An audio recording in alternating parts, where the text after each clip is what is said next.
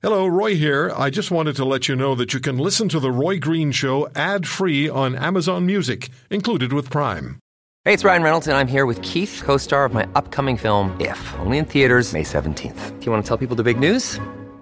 All right, I'll do it. Sign up now and you'll get unlimited for $15 a month and 6 months of Paramount Plus Essential Plan on us. MintMobile.com/switch. Upfront payment of $45 equivalent to $15 per month. Unlimited over 40 gigabytes per month. Face lower speeds. Videos at 480p. Active Mint customers by 531.24 get 6 months of Paramount Plus Essential Plan. Auto renews after 6 months. Offer ends May 31st, 2024. Separate Paramount Plus registration required. Terms and conditions apply if rated PG. Welcome to the Roy Green Show podcast. Donald Trump says to Europe, I think you're losing your culture. And it was in the UK that POTUS Trump made his European immigration statements. You'll hear Gerard Batten, leader of UKIP and member of the European Parliament for London. Trump meets Putin in Helsinki tomorrow. The two alphas. What to expect. And Generation Screwed, mobilizing young taxpayers to save their economic future. All coming up on this podcast. With us now is Dimitrios Papadimitriou. He's co-founder and former president of the Global Migration Policy Institute. And Mr. Papadimitriou, thank you for taking the time. Good to talk to you. It's my pleasure. I'm looking forward to this. First of all, your thoughts and your reaction to what President Trump has said about the threats to Europe and the European culture. I'm using his words, well, paraphrasing his words. Threats to Europe and European culture based on the migratory patterns and the immigration and the asylum seeking that's taking place in Europe. Well, certainly he's expressing a sentiment that has been raised by an awful lot of people in the last 20 or 30 years. It's a concern that things are changing and changing too fast. And certainly you have political parties that have, in a sense, exploited that message into either direct political power or shaping the policies of the parties that are ruling a particular society. He always knows how to go for the for the throat, as it were, the jugular. And he did exactly what Mr. Trump does every single time on difficult and complex issues. So how much of an impact will what Mr. Trump said have on particularly the part of Europe or the people in Europe or the leaders in Europe who feel strongly that the migration has been far too large in numbers and far too influential in the way policy is shaped in European nations? Well, virtually no impact. In other words, anybody who really follows the president expects him to say these things, but the effect of what he says is really temporary. So some of them for the next week or so may say that even Mr. Trump pointed the weakness or the foolishness of this particular set of policies, but they certainly have all sorts of other things that they can use in defense of their particular position and in trying to get more voters to vote their way. Is the attitude toward migrants to Europe significantly changing? Is it significantly different to what it might have been 3 years ago or 4 years ago? And do you see that if that is in fact happening, and I've talked to people who tell me that there is a hardening of attitude, and we see it in news stories from Italy most recently and also Austria. Now Germany and the Bavarian police have their own border unit, from what we've been told. Is the attitude hardening, and will there be an effort made beyond what we're already seeing in Denmark and the Netherlands, for example, an effort made to remove people who have most recently, say over the last 3 years, migrated to Europe and made those countries their homes? To answer the first part of the question, certainly attitudes are hardening. There is no comparison almost between what is happening in most of Europe today compared to what was going on in the first half or 3 quarters of 2015.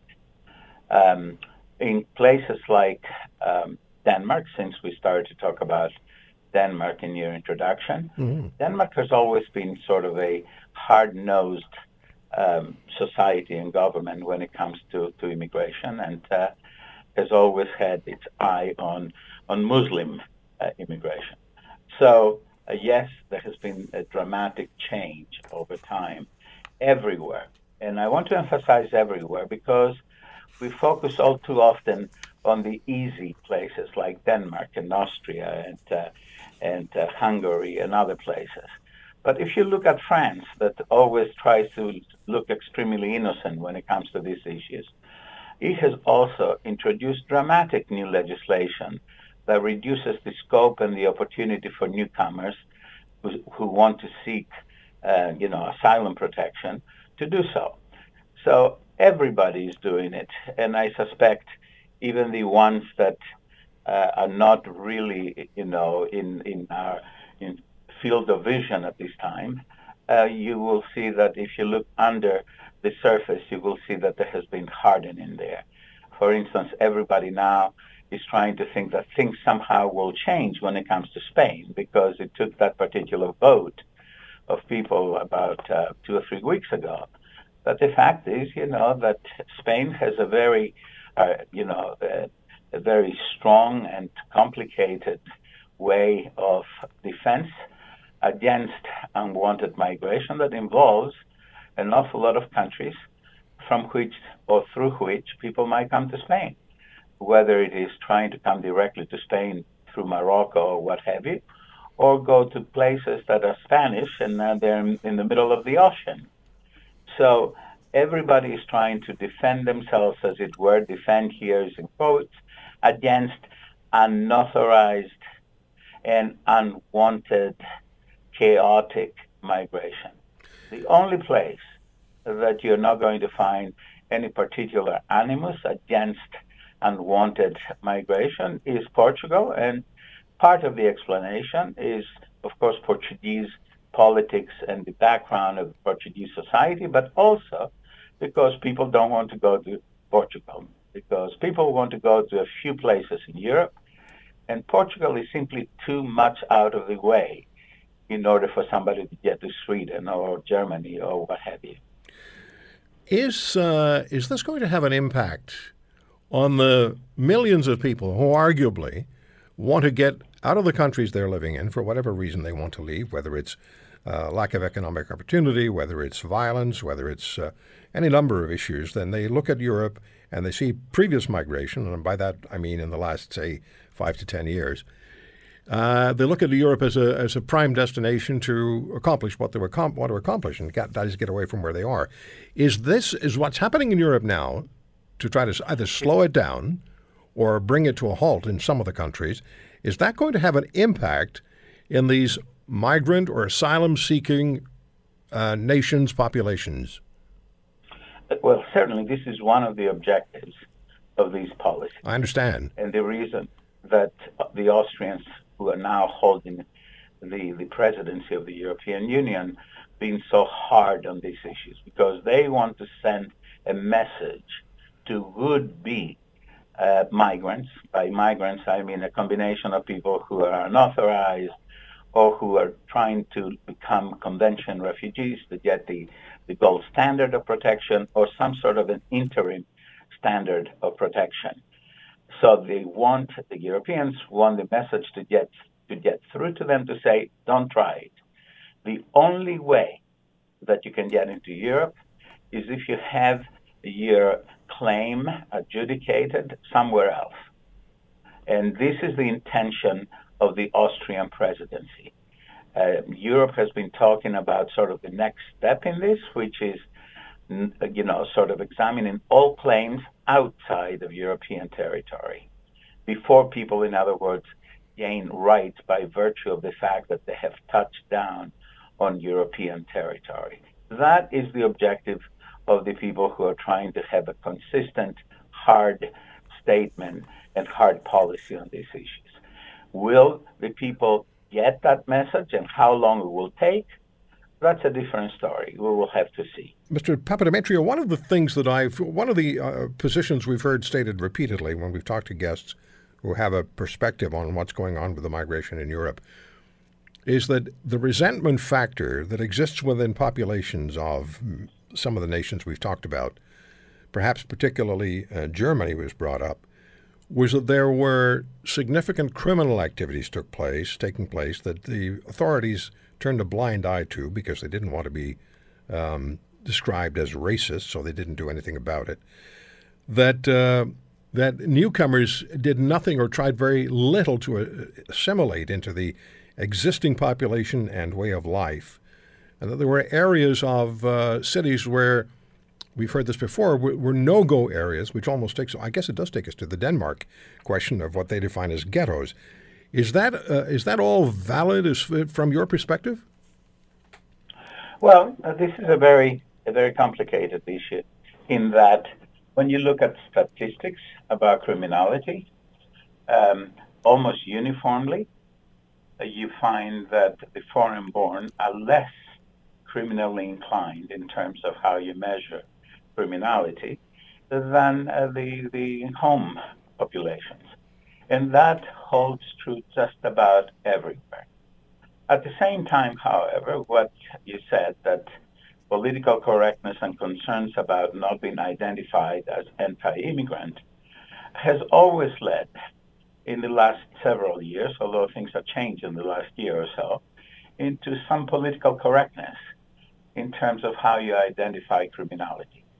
And certainly in the end of 2015 and 2016, particularly at the events in Cologne in the Christmas or New Year's holidays in 2015, there was an awful lot of confusion about some misbehavior, significant misbehavior, primarily from people who looked and sounded from North African, Muslim.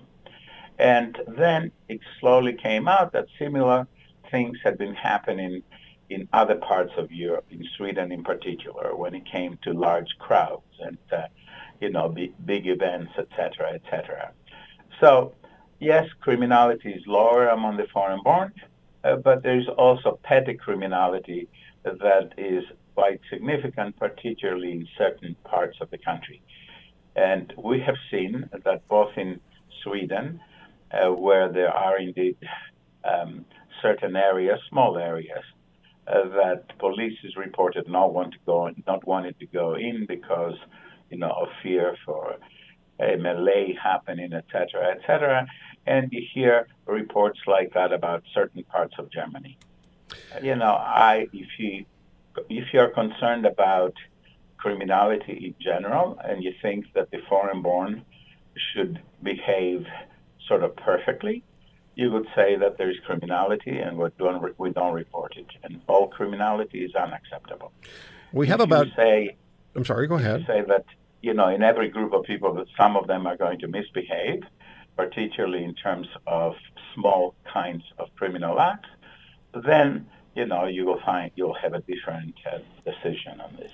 We have about 30 seconds. Do you see this whole issue that we've been talking about resolving itself without any violence, without any urban violence taking place? And I mean, when I say that, I mean in really significant proportion. Yeah, I don't anticipate that there will be urban violence of the kind that you're talking about or the kind that we have seen in the United States. I think there are going to be isolated incidents, some real bad incidents that are going to be played, in the media as big issues. There was a 13-year-old girl that was killed in the past month or two in Germany that has been played up in the media. But in reality is that there will always be some crime, and people who want to exploit that will try to use that criminal act to exploit it. Okay. And those people who say these things happen. All right. I have to stop you there because, as we have to say, it's the clock. Mr. Papadimitriou, thank you so much for the time. I appreciate talking to you today. Thank you, Roy. Bye-bye. Enjoyed it. Bye. Hit up Apple Podcast or Google Play and subscribe to the Roy Green Show podcast. The Roy you want, when you want it. It was in the UK that Mr. Trump made his European immigration statements, arguing the Leave the EU Brexit vote in 2016 was in response to huge migration population increases in European Union nations. And it is UKIP, the UK Independence Party, then under Nigel Farage, which led the charge in Britain for Brexit. Does UKIP today agree with Donald Trump, and how's the party reacting to Prime Minister Theresa May's soft Brexit plan? Gerard Batten joins us. He is the leader of UKIP now. He's also a member of the European Parliament for London. Gerard, good to speak with you again. Thank you for taking the time. Hello, Roy. Pleasure.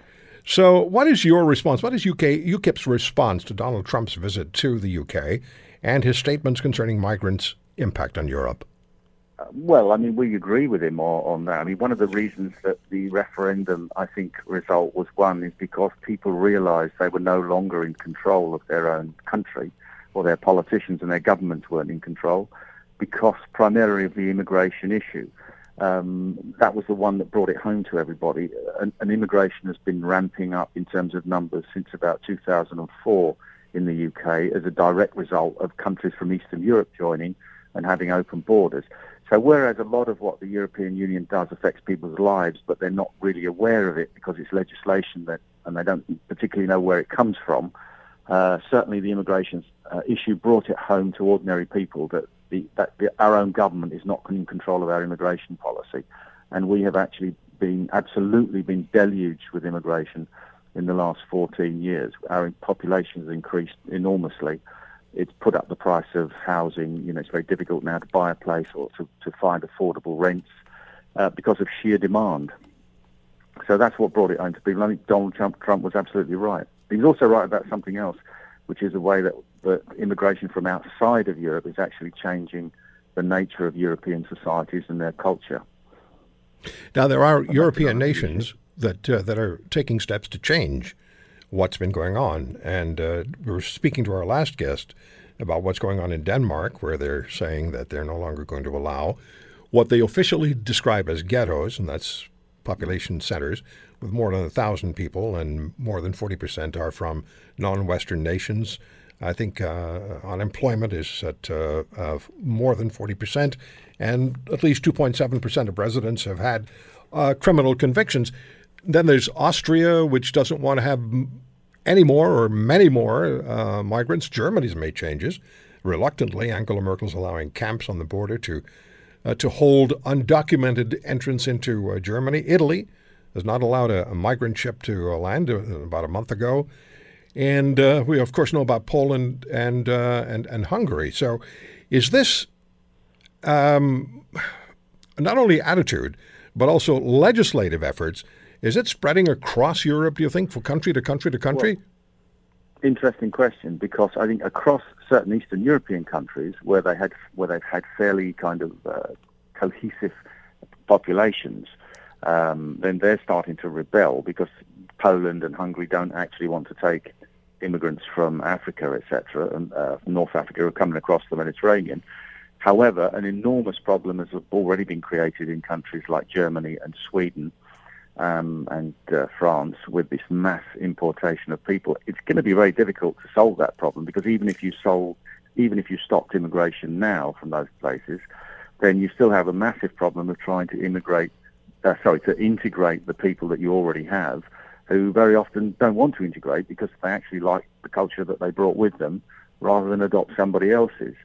And on the legislative front, I can tell you that the EU is not planning to lessen this immigration. On the contrary, I'm going to Brussels tomorrow, and one of the issues that I'm going to be looking at is a planned what's called the Marrakesh Declaration, which is a plan to actually legalise illegal immigration.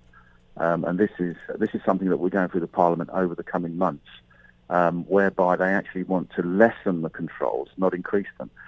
In the European Parliament, you will constantly hear calls both from the commissioners who represent the European Commission and from Parliament members themselves that we need to legalise the routes to migration. And what that means is making illegal immigration legal.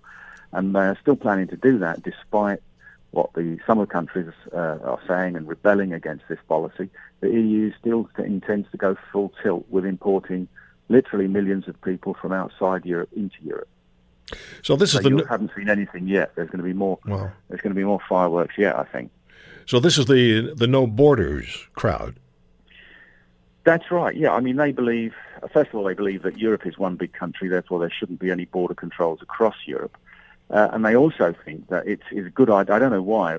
No one's really explained it to me, why they think it's a good idea to import millions of people from outside of Europe. And these are not skilled workers who are coming in to fill vacancies in the economy. These are just migrants who turn up who are unskilled and very often, as you've suggested, end up with criminal records and live in ghettos. And it's not an immigration policy.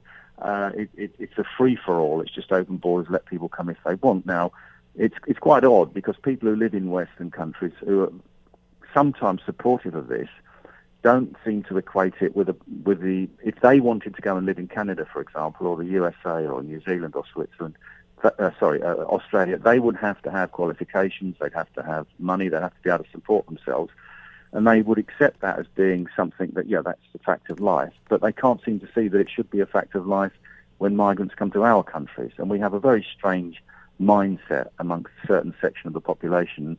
These are the kind of people who were out demonstrating against Donald Trump in London earlier this week. Well, Gerard, if you come to Canada and you just enter the country which is happening generally from New York State into Quebec, at a non-official border crossing, people are coming in by the thousands, and they have no reason to be here. They're claiming asylum, but they're already in a country which has provided asylum or provides asylum. That's the United States. And our Prime Minister seems to be devoid of ideas. He issued a tweet in 2015 where essentially he welcomed the world to Canada. Now he has to live with it. And we just a couple of days ago had the minister for the province of Ontario, who has the immigration portfolio, challenge the federal government. So you have to step up to the plate and you have to help us pay for all the costs for all the people who are coming into the country or at least into the province and require housing and support. And the immigration minister called that request un-Canadian. So it's not going all that smoothly here. Tomorrow they have essentially an emergency meeting on the immigration issue in Ottawa. I mean, you see, so this is the odd thing, isn't it? Because those are people who turned up claiming to be refugees, I presume. But if a person like myself, with paid employment, coming up to retirement, going to have a pension, if I said, well, I really fancy coming to live in Canada, I'm sure I'd find it quite difficult to actually get entry and permission to live there, wouldn't I? I'm sure I would, because that's the way it works in the UK. Yeah, if you went along the official route and you requested entry into Canada, of course, you'd run into trouble. If you just packed a suitcase and arrived at the border and walked over, they'd start a process of investigating you. If you didn't have a criminal record, you could be here for years. Yeah. We have a thing in the UK where you've got, for example, people from India who are qualified doctors or whatever who want to come in, and we won't allow them in. Yeah. But we have beggars and criminals and people sleeping rough on the streets of our cities who are allowed to come in purely and simply because they're European Union citizens, and you can't stop them. And it's not an immigration policy. You can't give it the honour of calling it that, because it's a non-immigration policy. It's to just open your doors to Europe, but anybody else, you're going to keep them out, even if they're people you might actually like to have in the country. Well, we have that going on now. We have translators, Afghan translators, who were on the front lines of the war, the conflict in Afghanistan, with our Canadian forces, who took fire when our Canadian forces took fire, and the Canadian forces there will tell you, members of the forces will tell you they were really tremendous assistance to them, not just in translating, but just making them aware of the customs of the country. Now, these individuals are in Afghanistan. Our troops are gone. They are now, the translators are now being hunted by Al-Qaeda and the Taliban, and our government's doing nothing to bring them into Canada. We're trying it on this program, and other media are trying as well to get these translators into Canada, but our federal government shows no interest at all. However, if you're a former ISIS member, if you're a former ISIS killer, then the Trudeau government will allow you back home into Canada with absolutely no restrictions. In fact, the Prime Minister said such individuals might be a great bonus to this country.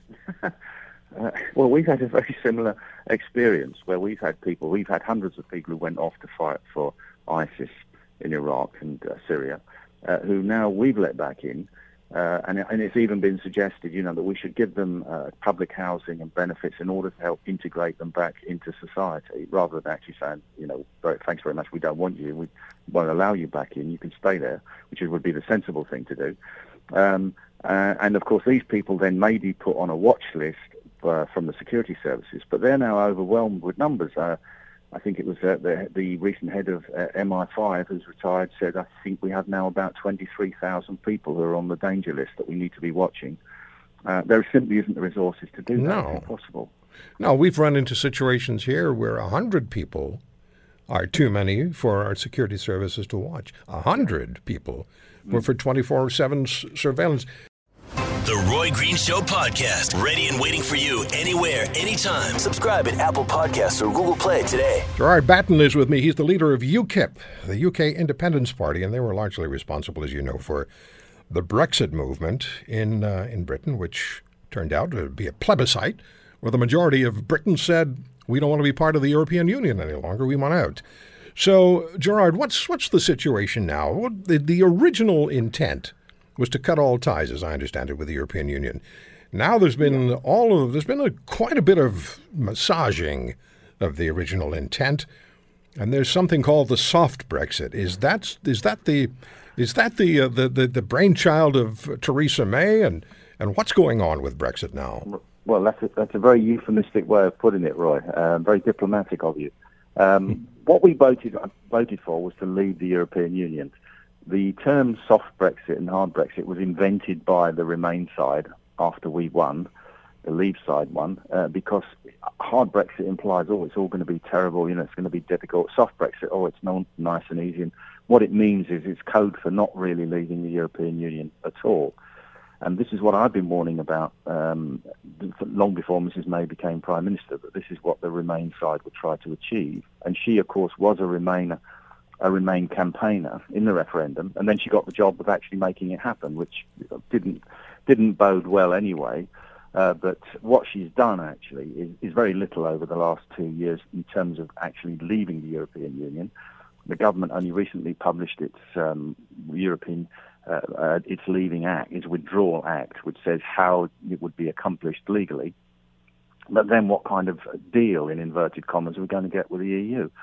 And what she's done, she sprung on her own cabinet last weekend a white paper, which is a proposal that she's going to put to the European Union, which is now seen by anybody that wants to leave as a complete betrayal, because we are leaving in name but not in reality. And such a betrayal is it that even her own minister, David Davis, who was in charge of the negotiations, wasn't aware of this. He's resigned. He's calling it a betrayal. A 100-page document was produced at this meeting, which he apparently wasn't aware of, and he's the minister. And you don't write things like that in 5 minutes. There must have been civil servants working on this for a long time. It's been called a betrayal by him. Jacob Rees-Mogg, who's another senior Tory MP, has actually castigated this and called it a betrayal. And I think Mrs May now is on the way to actually being challenged with a leadership election. Because everybody sees this as a betrayal. Everybody knows what it means. It means that we are going to basically surrender to the EU. The interesting thing, Roy, is that what she's planning here, what she proposes, first of all, they haven't accepted it yet anyway, because they could reject it. But if they did, it would put us on a similar status to a country that is applying to join the European Union, whereby they accept their rules and regulations, they get themselves in alignment, so eventually they can join. And my view is that what she's planning is this kind of status of an applicant country, so that in another year, 2, 3 years, the government of the day can actually say, we made a mistake and now we're coming back in, we're going to rejoin. And I think what Mrs May very much hopes is her political opposition to the European Union, which is us, the UK Independence Party, will have actually disappeared off the scene, because we lose our members of the European Parliament next March, when all of the UK members of the European Parliament will be gone. And of course, we achieved the highest vote in the last elections in 2014 because it's a proportional representation system. Right. Well, what's also happened in the last few months is that UKIP's fortunes have been reviving since I took over as leadership. Yeah. We were about to disappear off the political scene. We were about to go bankrupt, basically. Okay, Gerard, we're going to have to. I hate to do this to you. I did it to my last guest because we just run out of time. But we'll have to pick up this conversation going forward. But thank you so much for joining us today and giving us great insight. You're welcome. Okay, we'll talk to you soon. Thanks so much. Bye for now. Bye-bye. Visit Apple Podcasts or Google Play now and sign up for the Roy Green Show podcast. 100% free. 100% Roy. Have you heard of Generation Screwed? So I'd heard about Generation Screwed, but I didn't really know what they were about. I mean, I figured out that it was probably younger people who were unhappy with something that had to do with the way this country is being run. And 'twas ever thus. All of our generations, whichever one you're from, whether you're a boomer or how many have there been? There's a boomer. Is there a next generation? No, they're the next ones, right? X? They don't know. Z. The Z generation. That's the ones we were talking about, right? A few weeks ago. So what else is there? The millennials. You guys are millennials. Lisa and Will in the studio are millennials. They were guests, and they did a terrific job explaining what the millennials are concerned about. But now they're kind of yesterday's news because there's the Z generation. Well, I'm a boomer. You kidding me? I'm last week's news on that scale. So then there's Generation Screwed, and I found out some really interesting stuff, and I'm not going to even try to explain it because Ben Lawton's going to do a much better job at that than I will. And Ben is the British Columbia Regional Coordinator for Generation Screwed, which is an offshoot of the Canadian Taxpayers Federation. How are you, Ben? Very well, Roy. Thank you for having me on your show. It's a pleasure to have you on. We did have a good conversation on the phone, and sometimes I find that I very rarely talk to people before we do an interview because it's sometimes difficult to replicate what you talked about on the phone because the best stuff is usually exchanged the first time you talk. But I'm sure we'll get beyond that. So would you explain to us, please, who makes up Generation Screwed? Generation Screwed is an organization comprised of students who are concerned about their future. They're comprised of a group of students across this country. We have clubs from Victoria to St. John's. We're the largest nonpartisan, freedom-oriented campus advocacy group in Canada. And it's comprised of students who are skeptical about the dominant narrative within universities, the idea that we are fixated and only able to progress through this sort of era of super spending by government. We advocate against the growth of public debt, and we advocate for the balancing of budgets. Our message is quite simple. Politicians constantly borrow our money. They constantly tell us that they know what's best with our resources, and yet they never, ever pay the money back. They always kick the cost down to future generations. So Generation Screwed really does represent the generation that is stuck with the bill. So it's not a specific age range. It's not those between, say, 18 and 24 or those between 20 and 30. Generation Screwed is young people, and we could start as soon as you're cognizant of the fact that you're on the hook for a whole lot of money before you ever earn a dollar. As long as you recognize that fact, you can be a member of Generation Screwed.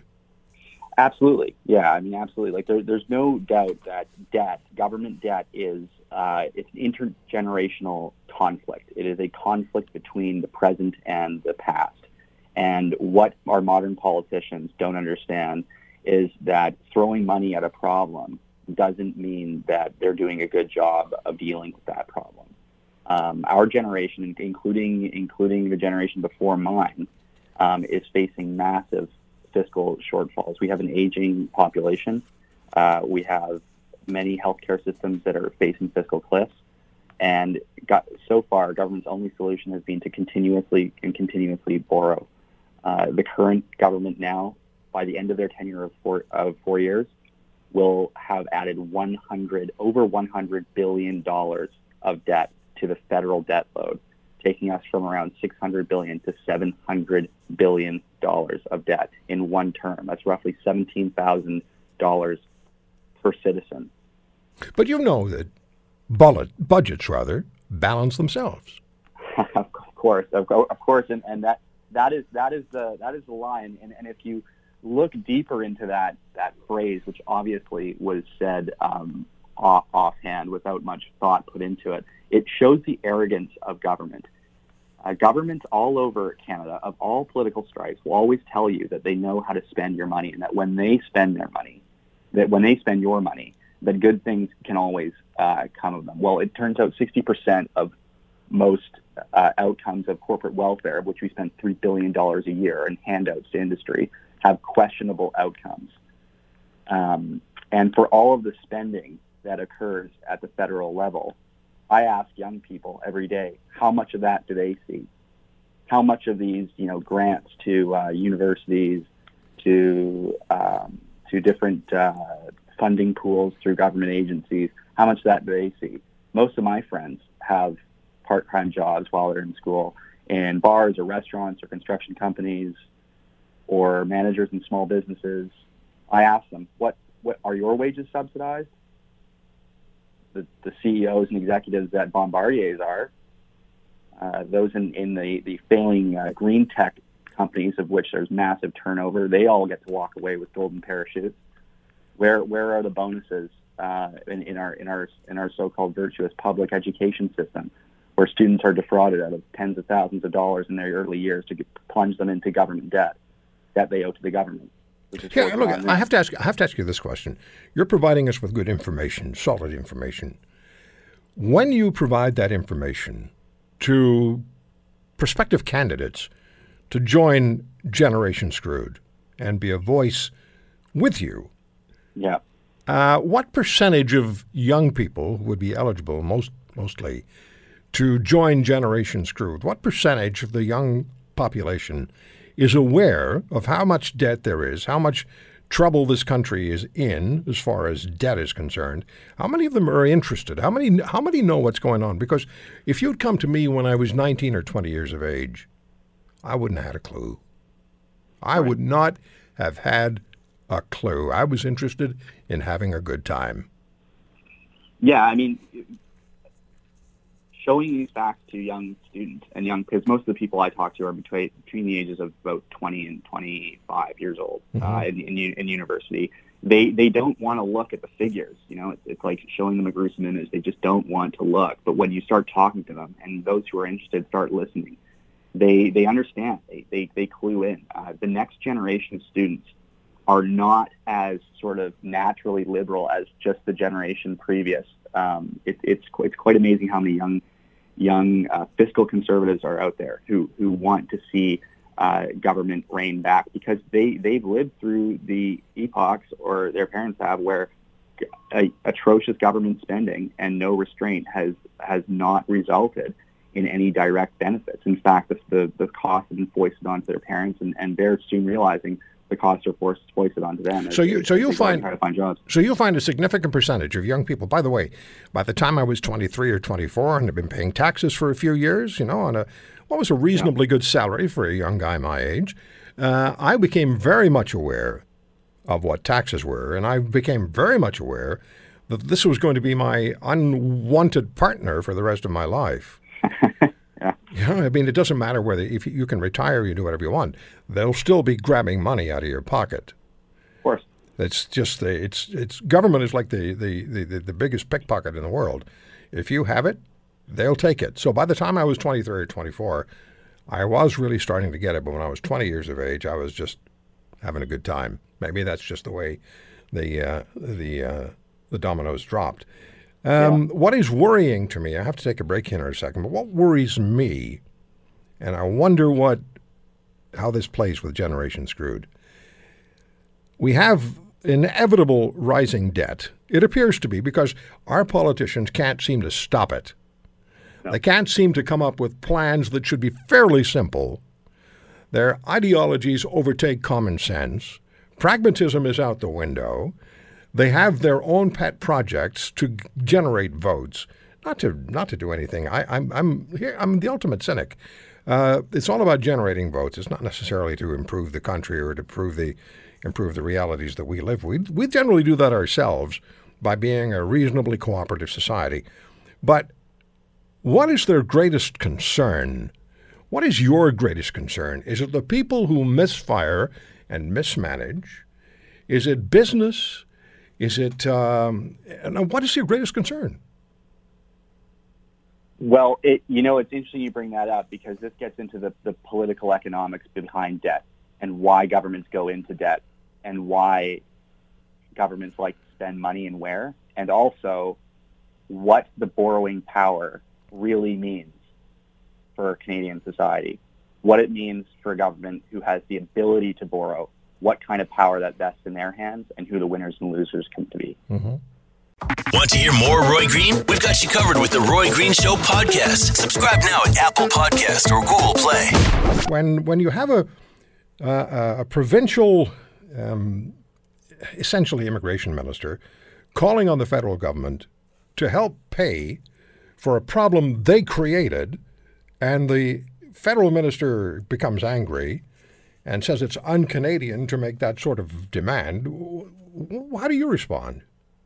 Oh, Roy, you're going to get me in trouble here. There's no doubt that the illegal immigration puts immense financial burdens onto local governments as well as local communities as well.